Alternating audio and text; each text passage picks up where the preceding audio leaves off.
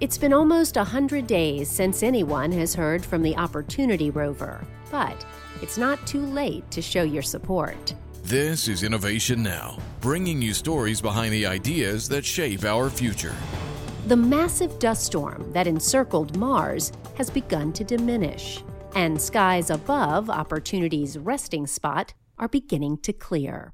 The 15-year-old solar-powered rover has overcome obstacles before, performing 60 times longer than its original warranty. So engineers at NASA's Jet Propulsion Lab haven't given up hope yet. If the rover is able to do so, Opportunity should soon receive enough sunlight to initiate recovery procedures.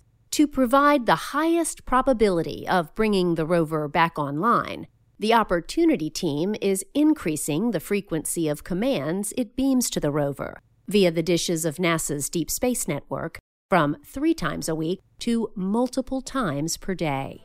Join the team in pulling for this tenacious little rover by visiting the NASA Mars Exploration Program website and send a postcard to Opportunity with your own "Hope to hear from you soon" message. For Innovation Now, I'm Jennifer Pulley. Innovation Now is produced by the National Institute of Aerospace through collaboration with NASA.